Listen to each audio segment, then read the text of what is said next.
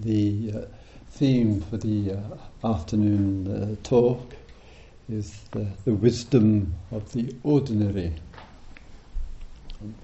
Just like to take a few minutes with you this afternoon to speak about the general thread and theme of this discourse, mindfulness of breathing.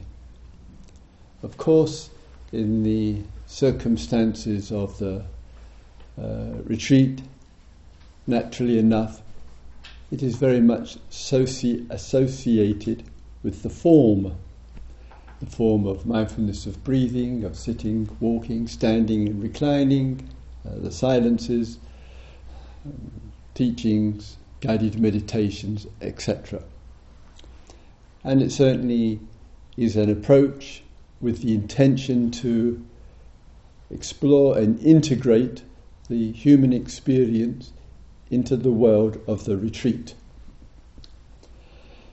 But it has that place, but it also has a deeper significance, a significance which is relevant and appropriate for a variety of living situations.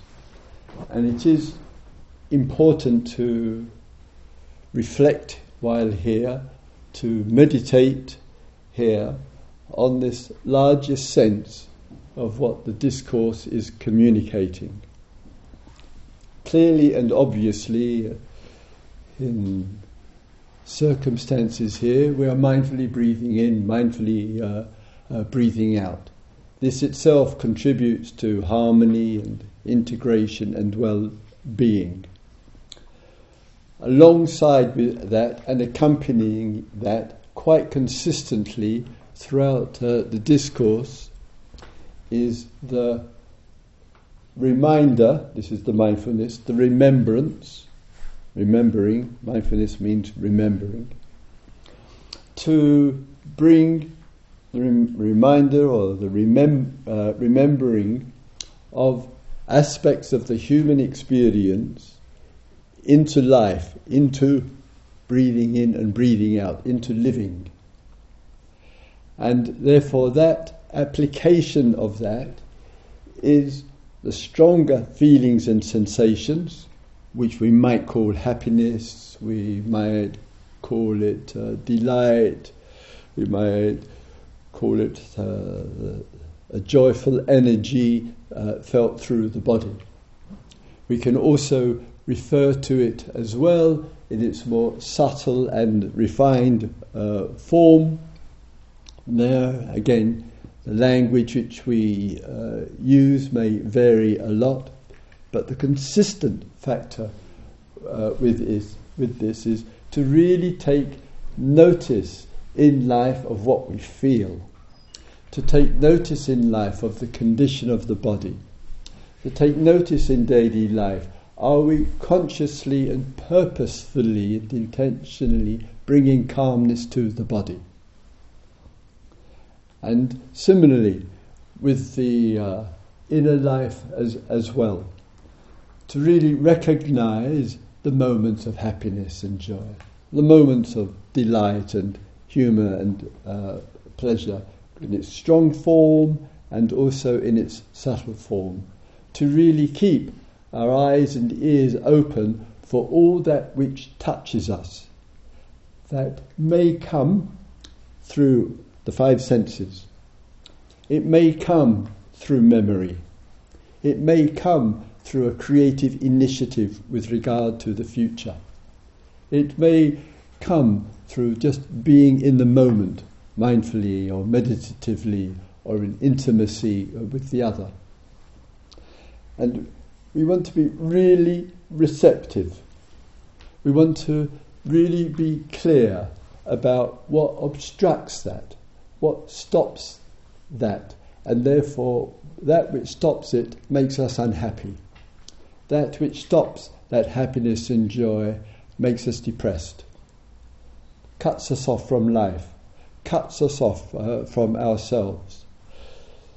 So the fullness of the receptivity to happiness, to joy, to inner peace and contentment, the moment of its arising, they matter deeply. Because if we don't have daily access on a frequent basis, it gets harder and harder to experience.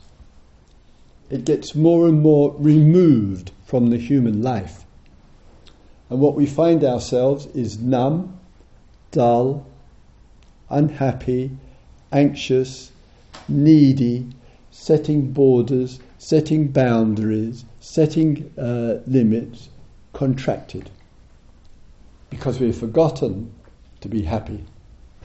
We have forgotten, we don't notice the touch of happiness, the joy, the laughter. We forget to feel. And so the discourse itself is a consistent thread which is running through the discourse on the importance of these areas of the feeling life. And a foundation of that, of course, is in the bare, pleasant feeling. And in the bareness of the pleasant feeling, other factors can come together to enhance and to contribute and develop the bare, pleasant feeling.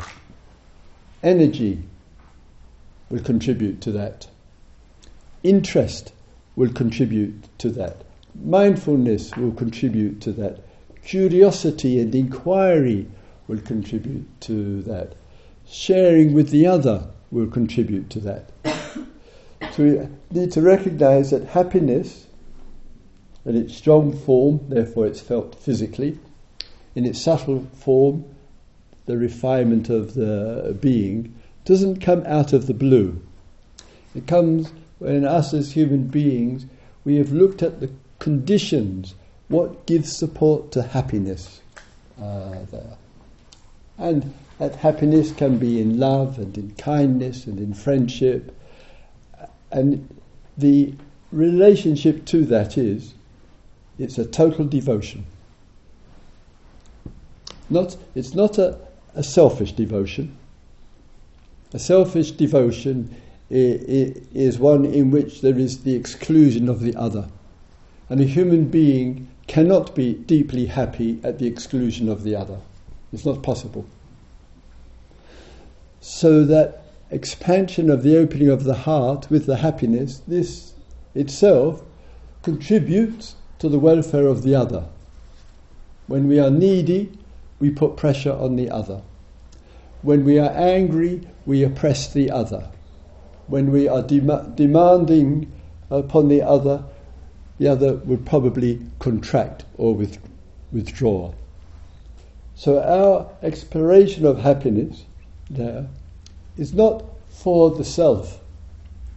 It's for the emancipation and the expansion of human life, and that includes the other. Happy people do not need to put pressure on other people. Happy people do not have to be demanding and controlling, because they know that the happiness is the wealth. And it brings out of us a connection, a communication, a feeling for. But we have to develop it. It doesn't come out of the blue, doesn't come from nothing, doesn't drop out of the sky. There's no God to hand it out.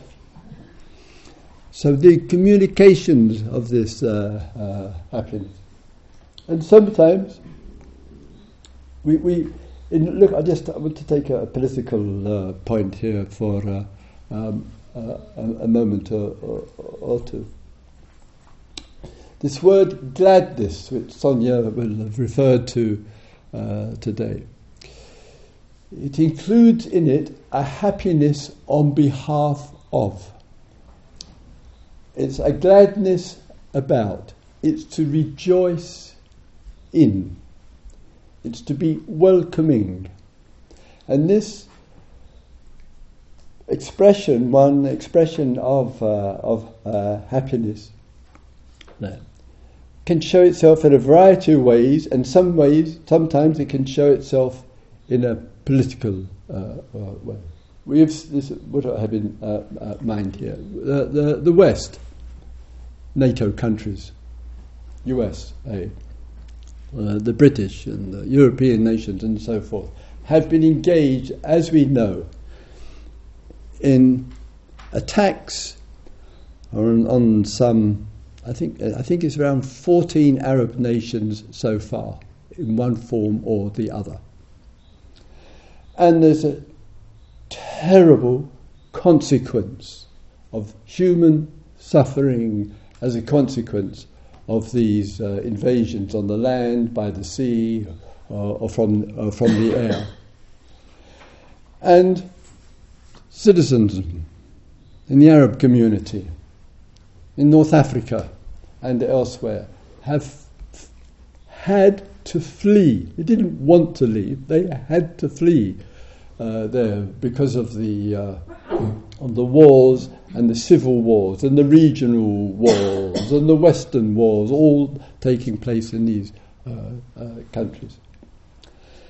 And it's an enormous step for those to leave, but it's equally an enormous step as well for us, with all of our privileges, to have a heart which is open to be able to receive.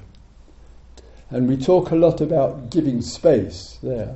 That giving of space to others includes the giving of space to the refugees.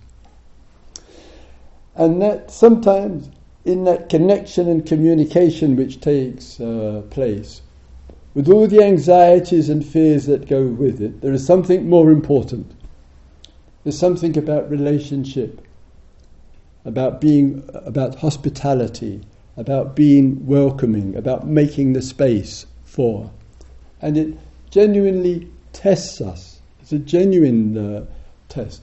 It can be, as I hear it quite regularly, a kind of shock when one's going from a certain kind of society and suddenly is having to expand its doors, it's having to open up its doors, and it is a shock. I hear it here, and I hear it elsewhere. But these teachings are about an open heart. These teachings are about welcoming. These teachings are about compassion for others. These teachings are about learning to live with our neighbour. These teachings are about the ending of war. These teachings are about a communication with those who are traumatized, who are suffering, and who have lost everything that they have. And that is an unshakable feature of the teaching. We can't talk the language of being open-hearted and open-minded and talk about metta and then say, yes, but not them. Yes, but only a few of them. And that really does test the being. It isn't easy. It isn't easy to live with integrity and dignity and sustain the love, no matter what the propaganda is telling us. It's a tremendous challenge on us. I work with the Palestinians. I've been working with them for 25 years. I go to Nablus. And when I'm in Nablus, which has been heavily attacked by the IDF, the Israeli army, terrible destruction to some of the most beautiful and sacred and historic places there. It's a tragedy in itself to have to witness that in Nablus. And when I was there, small incidences of life tell the deep story. And the children are there, not just a few. Every school in Nablus, it's the biggest town in Palestine, in the West Bank, were all out on demonstration. No teachers were allowed, no parents were allowed. It was all kids, aged from 5 up to the college and the university. The streets were full of the kids with their placards in Arabic. And I turned to my friend, the shopkeeper in the centre of Nablus. What are these youngsters all protesting about? And he said child labour. So nothing to do with the occupation, nothing to do with the colonialisation of Israel on Palestine. It's to do with child labour. and the kids are fed up with it. So they're out on strike. Yeah. And then he said to me, it's not easy. And he said, look in my shop. And in the shop, he's got a couple of youngsters, boy and a girl, working in the shop. And I said, whoa, what the kids going to say when they see that? And he said, it's not easy.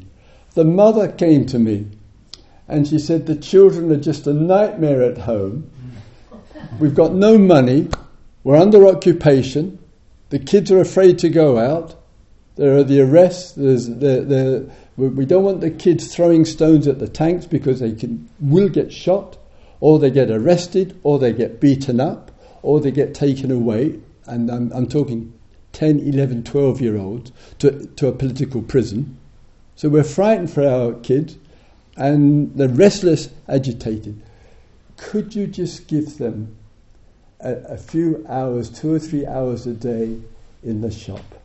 Sweep the floor, tidy the shelves, give them a few shekels, give them a little bit of money. Kids working in the shop, they love it.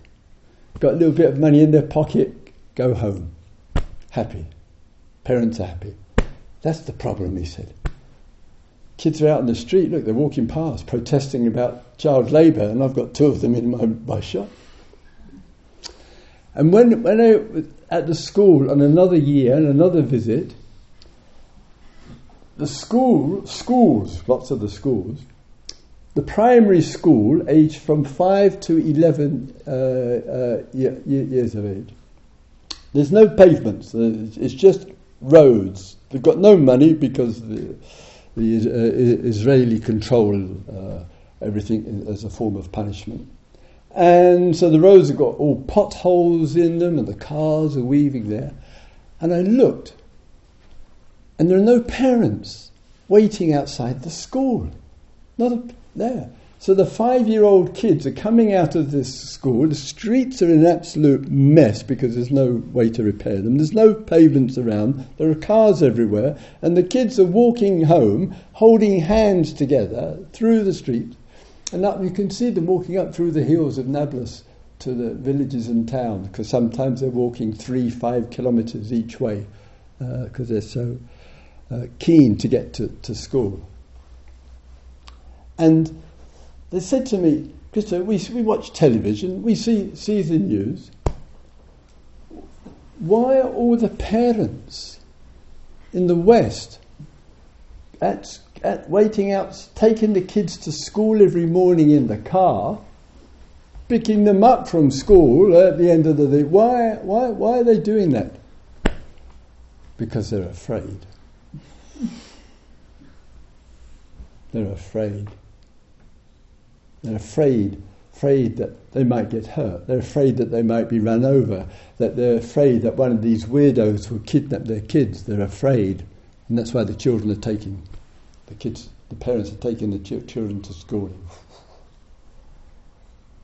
And so when those refugees come here, and as someone actually here in Germany, not here, said to me quite recently, why is it only the men out on the streets? Why aren't the women coming out? And I said, I'm not surprised. I'm not surprised that the Arab men feel concern. I'm not surprised they feel concern about their mothers or their wife or their daughters or whatever being out in the street. They genuinely do feel concern. And to give an example of the concern because of the harassment which comes to them and the things which are said to them. My daughter works for the refugees. She works for the asylum seekers. She campaigns for them.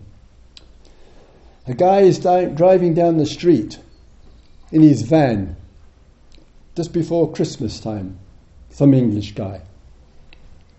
And a Muslim woman in an English town Muslim woman is walking down the street, and he's driving along. He winds down the window and he shouts out, "Watch out! She's a suicide bomber." Immediately, people ran. Immediately, people are absolutely terrified. What mind is it that can come out and shout that out just before Christmas on a crowded street at a young woman, 18, 20 years of age? What is it in the mind that could think like that?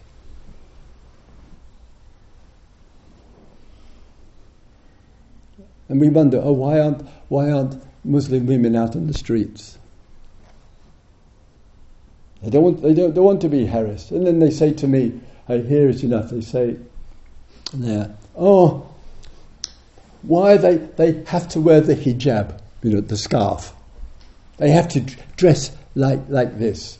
That we can dress what we like, but look at the way they're so controlled.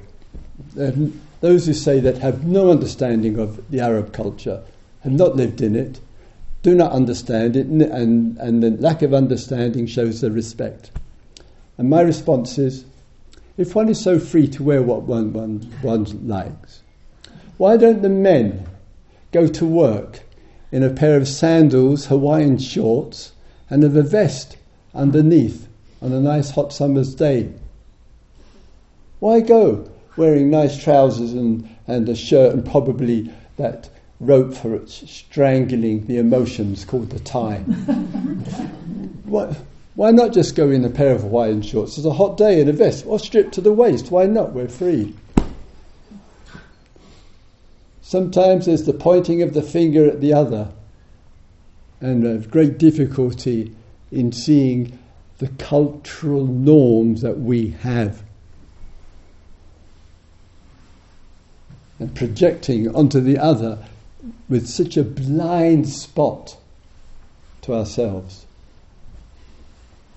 And that exploration, as one good woman was saying to me today, sometimes that kind of constructed world of differences and this and that breaks down, and sometimes there's another kind of experience there. An experience of life is life. Life is a vibration. Life is an unfolding expression of things there. And sometimes we touch a deeper place, and we're out of all of these constructs and all the difficulties that go with it. And sometimes, even if it's just for a few moments of being out of these constructs, there we get a different sense of things, and we need to find that. We need to go deeper. Need to have a different sense of each other, and bring something which is deeper than the culture. And that's part of our practice. So when we're talking about loving kindness, we're not talking about a feel-good factor. We're talking about a power of connection and communication, about seeing and experiencing things in a different way. And out of that, joy will come, and happiness will come, and hospitality will come, and room for people will come, and an authentic sense of space will come. We'll be spacious. I was very much touched a year or two ago in this very room, in speaking with one young German woman. Perhaps she was in her 20s, 25 or so. And we were speaking about kindness and hospitality and being receptive. And the number of young people resident in this country, German people, who are in varieties of ways giving support to these people having to flee their homeland there. And she said she thought one step that she could make would be to learn Arabic, and that would help to bridge, to help make the connection. And she said it wasn't easy, and the reason it wasn't easy, because she couldn't get into the class, it was full. And I thought, that's hospitality. So that connection and appreciation and love and support which people give, happiness and joy and the reduction of blame and being spacious and exploring our experience has a significant outreach. It's what the teachings are about. It's not about being politically of the left, right or centre. It's not about that. And it's a tremendous undertaking to get to that vibrational depth, as the good person was telling me, that sense in some other way which reflects life deeply. And sometimes, of course, we, in the circumstances of life and in the movement of our life, some things are kind of a phenomena which takes place. And what I've got in mind here, this odd thing we have in life about seeing things in a certain way, only to find out this wasn't quite how we thought that they were. And there must be lots of times in our life, even on retreats, where we see something or we see another, and our mind immediately interprets in a particular way. And retreat a minefield for this kind of entertainment there. And part of the reason for it is the consistency of the silence. In silence, the imagination about the other, it can have a field day there. And rather than the bare experience of the other, whoever she or he or they or we are, there's just the bare presentation. The bare presentation might be pleasant, it might be unpleasant, it might be not sure about. But upon the bare presentation, that means form and colour, because we may not hear the voice, just the bare presentation. The inner life can take hold of that presentation and run with it. I mean, just run with it. You know, from the romantic erotic form there, that's one of the more popular ones. Then everything is construed, because the symbolic world then gains a tremendous authority, because if you can't speak to somebody, one is then looking for the symbolic to announce or to confirm there's something deep and meaningful which is going on. This is there. So moving out of the field of the presentation to symbolic. The two pairs of shoes are close together outside the meditation. Whatever. We are sitting opposite each other at the meal table. It's a cosmic connection. It can only happen as a result of this. We're cutting our carrots. It takes us each half an hour to cut a single carrot, because we're so mindful of each other's closeness or whatever. And the other, of course, and they call them VRs in the circle, some of you will know, Vipassana romance there. And then come the end of the 7 days, the person opens her or his mouth. Oh God! How could I be in such imagination for a week or whatever? And then the other one has decided that someone has to be the villain, the unwanted, the unwelcomed one, whoever it might be. They may just have let the door close a bit loudly, and that's unforgivable. Here, they sitting in the room here, and they blew their nose, and this is nearest thing to a war crime. And so these kind of views, and so everything the person does is horrible and terrible, and They shouldn't be allowed on retreats, etc. And then just come the end of the 7 days, all this imagination, and actually goes and finds oneself. One didn't want to speak to the person. Oh, such a lovely person, so warm, so kind, etc. All of this goes on.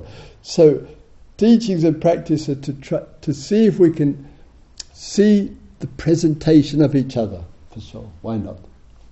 See what the inner life, often based on the feeling, makes of the presentation. And we're human, we will make of it. But to be wise and clear in the face of the ordinary. And sometimes one gets a little surprise or a little shock, and a very small example for myself, quite a little learning lesson. Some months ago, a woman in the town where I live, she rang me up, Christopher, a bit of a drama going on in my life, and could we meet and have a cup of coffee together and talk about it? I said, absolutely. So next day we got together, had a coffee, and drama going on with the relationship, and shall I stay in it, shall I get out of it, usual story. And so we went back and forth, and we shared, and sometimes just the sharing, as we know, with the other. It's not for people like me to give, you should do this, you should do that, but sometimes the sharing helps to make it clear. At the end of the day, when at the end of the day, the evening I came home, and just inside my porch door where I live, there was a bunch of flowers and a small card and no name, and just thank you, love, X. And so I took the flowers indoors at home, and one of those flower glass things, and put the flowers in, put the water in, and put them on the kitchen table. Really nice.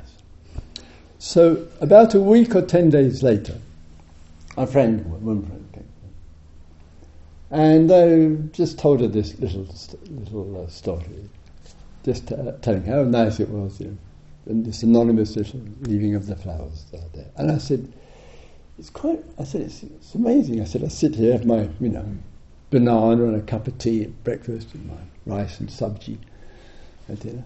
And I said, and I put the water in, and I said, the flowers are just as fresh as when they were from 10 days ago. And she said, Christopher, I'm not surprised. They're made of plastic.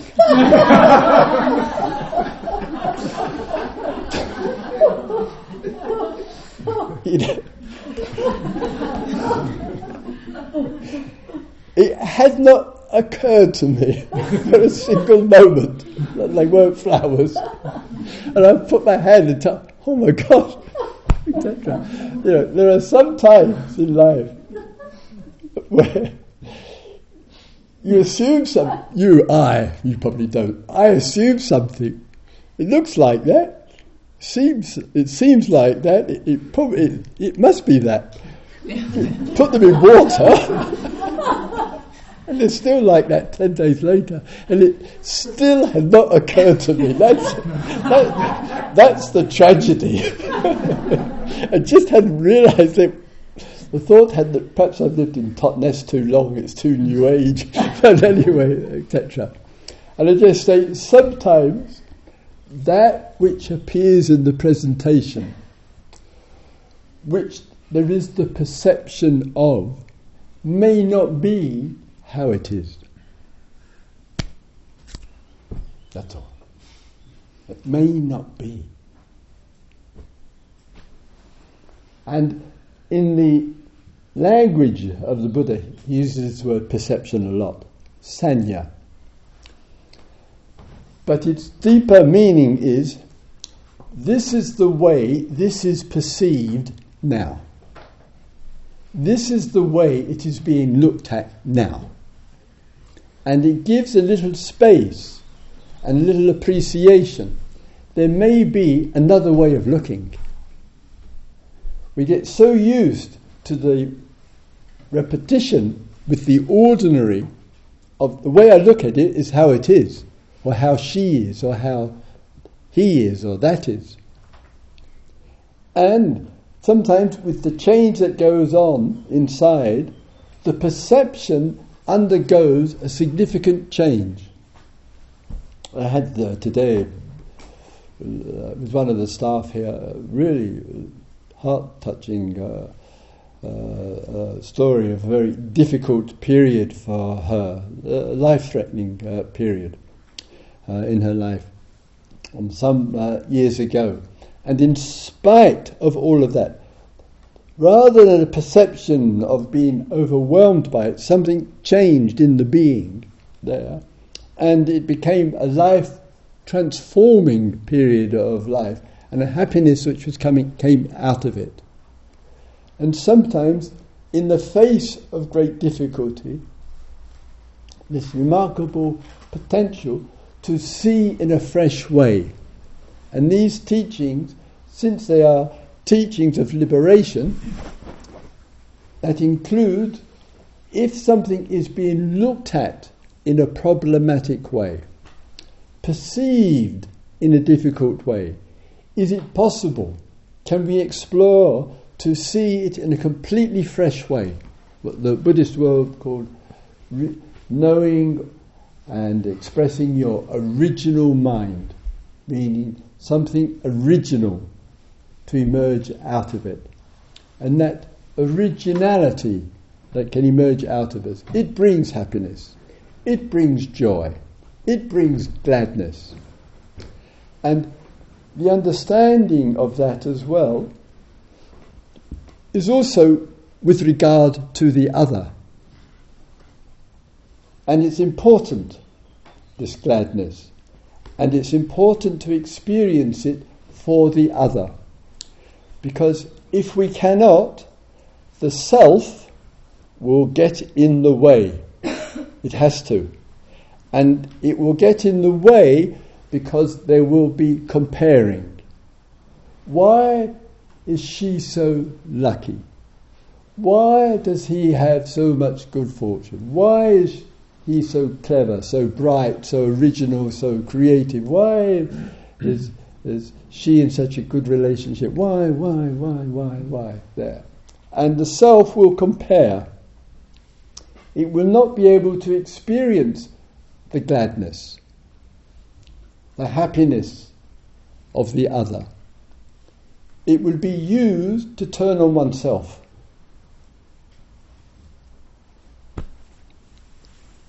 And that development of that, as I mentioned earlier, while it's in a form, i.e. called the retreat, but the principles of the exploration matter far more than the form. The form is a convenient receptacle. It is a useful structure for us to share in. But the principles of the mindfulness and interest and energy, the exploration of the human experience, the exploration of happiness and joy and gladness, that's the precious area. And with that precious area, if we focus on that, as mentioned already, it will have to reveal what is not that. I remember when if I may say here, when I was a monk, doing a variety of practices. So perhaps for 1 week, I might focus on the colour green. So just use the eyes and I'll just look at green. That would be my big interest for 7 days, morning, noon and night. Use my eyes for the colour green. So obviously, because I focused on the colour green as a primary interest, the non-green would keep being revealed. It has to. But I would also notice a lot more shades of green. And then change the colour. And then I had time to do this while all of you were at university. I was using my eyes and my ears.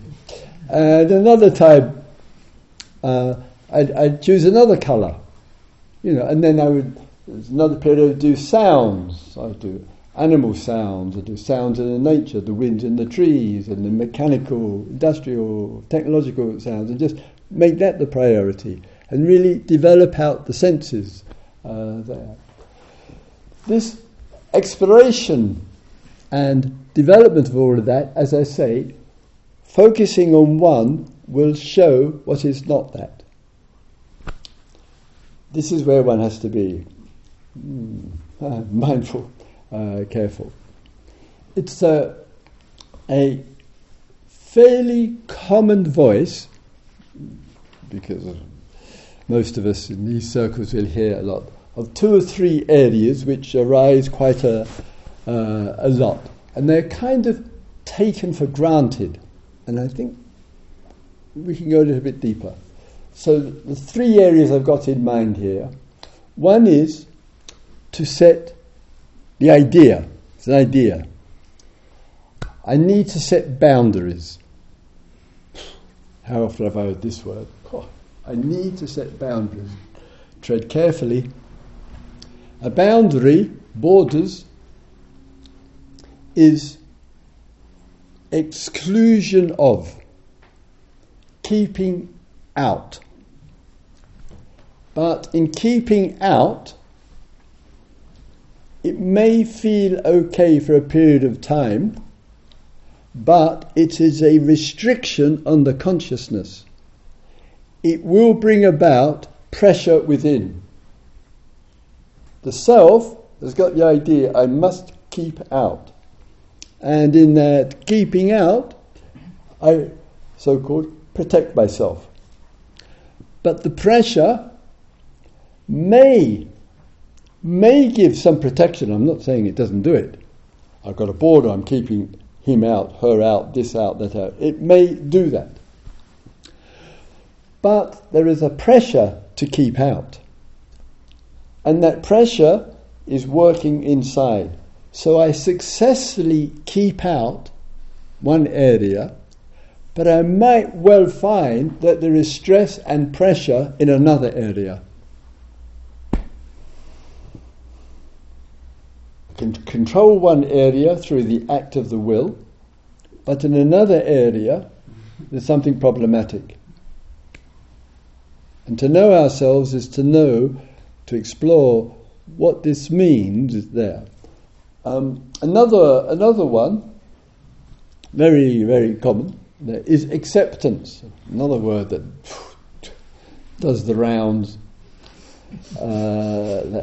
And we hear a lot of this language of acceptance. And sometimes it shows itself in common language would be, we have to see things clearly and accept things as they are. No, we don't. It's to be respectful to the non-acceptance. To some degree, we might say, our presence here is because we might have looked at situations in our life. We have a sense there is the potential for change, for exploration, and for whatever reason we find ourselves on a retreat. We find ourselves in this environment because probably there's something which we're not accepting somewhere else. And we have a sense there's maybe a fresh way, a new way of working, a new way of living. And with the Buddha, who obviously I'm a huge fan of, I asked my Pali colleagues, these 10,000 discourses of the Buddha, how much or how often the language of acceptance is used. And my concern, both as a political activist, socially and spiritually,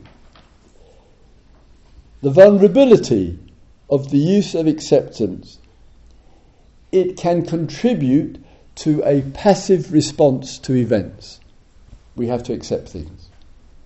I'm not quite sure if Dharma is a passive response to life. It's a passionate response to life. It's an engaged one, inwardly and outwardly. It's one of risks and adventure there. It's one of learning to take steps there. And therefore, it requires from us a certain clarity of knowing what is to be accepted. She left and she's not coming back. All the fuss in the world won't stop. She's gone. Accept it. There. I had a job. The personnel officer called me in and said, "We're cutting our numbers. You're out." Accept it. There. In some situations, even in those kind of situations, it can contribute to some reflection. It can contribute, some people, to some actions and change and fresh ways of looking. Someone that we love very much dies. I just had an inquiry last month. Man, this was in Israel. The man's wife and daughter died from different sicknesses within 6 weeks. You know, one just wonders sometimes in life, just how do people cope? You know, to lose the two most important people in his life in the space of a few weeks from different causes and conditions there. And sometimes it needs our love and kindness and support and care to help people get through these situations. And of course the man has to accept the reality of it there, but has to find ways in the perceptions to understand it in fresh ways, so he's not living in grief day in and day out. And that part of our responsibility and our exploration, not only, as I mentioned earlier, for the welfare of ourselves, but also to have some other ways of looking and sharing and communicating, so others may be able to look at a fresh way. We're here for the other as much as we are here for ourselves. And where in the teachings, where the word acceptance is used, he says, I can't remember the exact words, but something along the lines, having looked into the nature of things, having looked at things, having looked at the reality of things, and seen things clearly, and has come to an understanding, one accepts that one has come to an understanding. So it's a fruit, it's an outcome. Having seen clearly and the understanding, one accepts this. Whatever that might be about. And I obviously prefer, rather than say, I just need to accept this, let me first explore. Let me first see what understanding can emerge from it. What I can learn, what insights can come from this. And when I genuinely feel I've learned something, I've got some insights about this, whatever it might be, then to accept it. And I think that to me is a healthier priority. And the third, so one is the borders and the boundaries, another is in the area of acceptance, when it really needs to be applied, or when it's a passive response to a situation where it actually needs non-acceptance rather than acceptance there. And the third area, another one, regularly used, every retreat, anywhere, the word needs. And the language of needs take some exploration here. What I've got in mind here, very, very common one. Plenty of us here in this room here. We are engaged in forms of activity and communication which is in a response to the needs of others. Children, partner, work, parents, family, friends, etc., strangers. And out of us, we listen to the needs that others have, and the whole variety of them according to our role and so forth. There's a vulnerability with it. One is, well, there are many. One is in the vulnerability of listening to the needs of others. It will remind us of our own needs. It has to. If I focus on the other, his or her, their need, it will remind me of my needs. And then the self, on the self of the others, their needs, swings back to my needs. And there is a movement back and forth between the needs. And it can't be easy to have the wisdom and the clarity of this ordinary situation, which is able to find a completely fresh way of looking.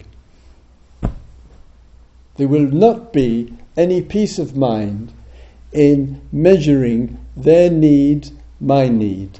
Time for them, time for myself. It will not work. It is a hopeless endeavour. And it's constant stress. The whole way of looking has to undergo another kind of shift. Because in the method of the self, herself, himself, themself, and my self, that relationship means a constant measurement. And the thought arises based on the feeling, I need time for myself. But then, how much time? And what am I going to do with this time I have with myself there? And then, oh my God, I'm giving myself too much time. Oh, I'm such a selfish swine, etc. Yeah. I should be giving more time to others. I'm giving too much time to others. And I need to give more time to myself. It's a yo-yo existence there. And it's wrapped around needs.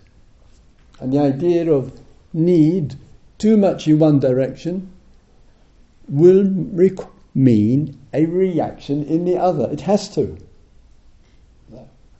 And sometimes it is the other way around.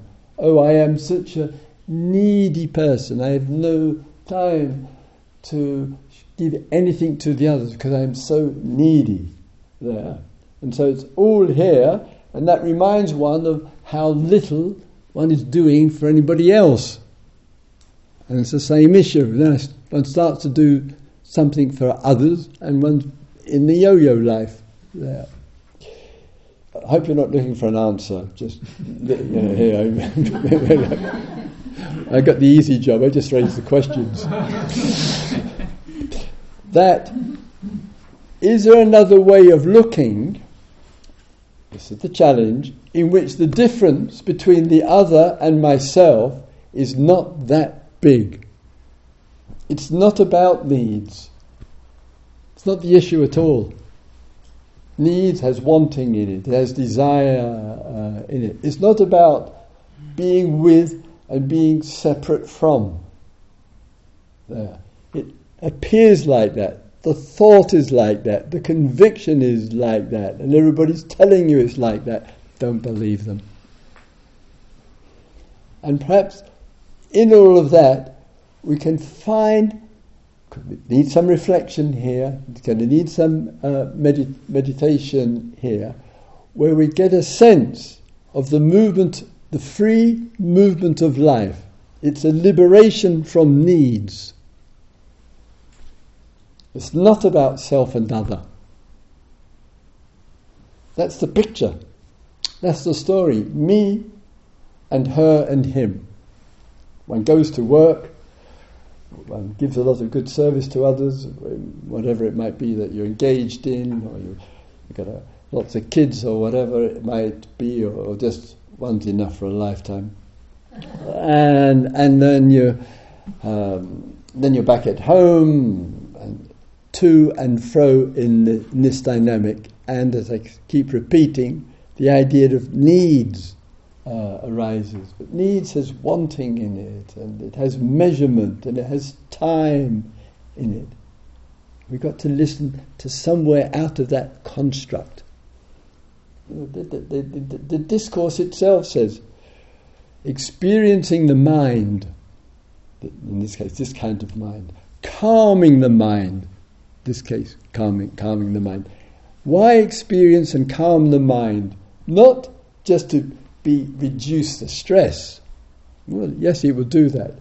It's to experience and calm the mind in order to be receptive to a fresh perception, to another way of looking at things which you had never thought of before.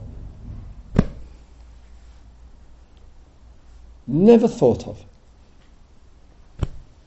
And the being can release that, and release it in such a way, and there are many ways, such a way we can move freely. It's a liberation teaching, remember. Freely in life between so-called other and oneself. We can move freely in life without barriers. We can move freely in life to accept, and move freely to non-accept. And in the weaving of the story, or the response to this discourse, as I mentioned, experiencing the body, calming the body, happiness, joy, gladness, recognizing those experiences, recognizing the huge challenge, as I say, with our beloved Muslim brothers and sisters in the Arab community and others there, and exploring this self-other dynamic. It's a huge challenge on consciousness. Huge. But we can do it. We're human. We have infinite potential. We can transform any situation. That's our power. Let's have a quiet moment, shall we?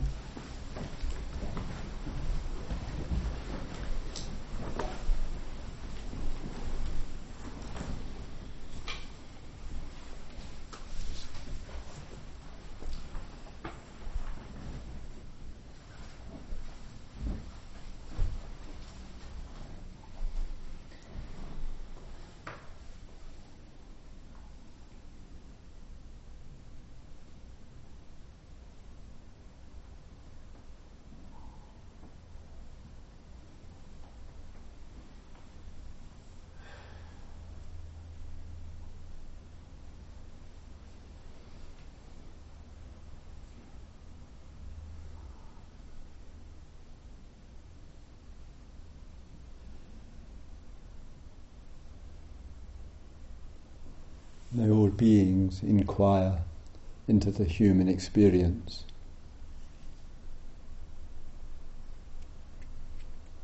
May all beings realize fresh perceptions of situations.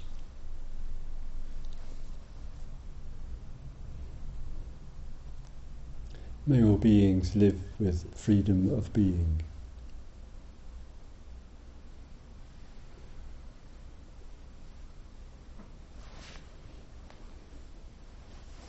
Thank you for lending an ear.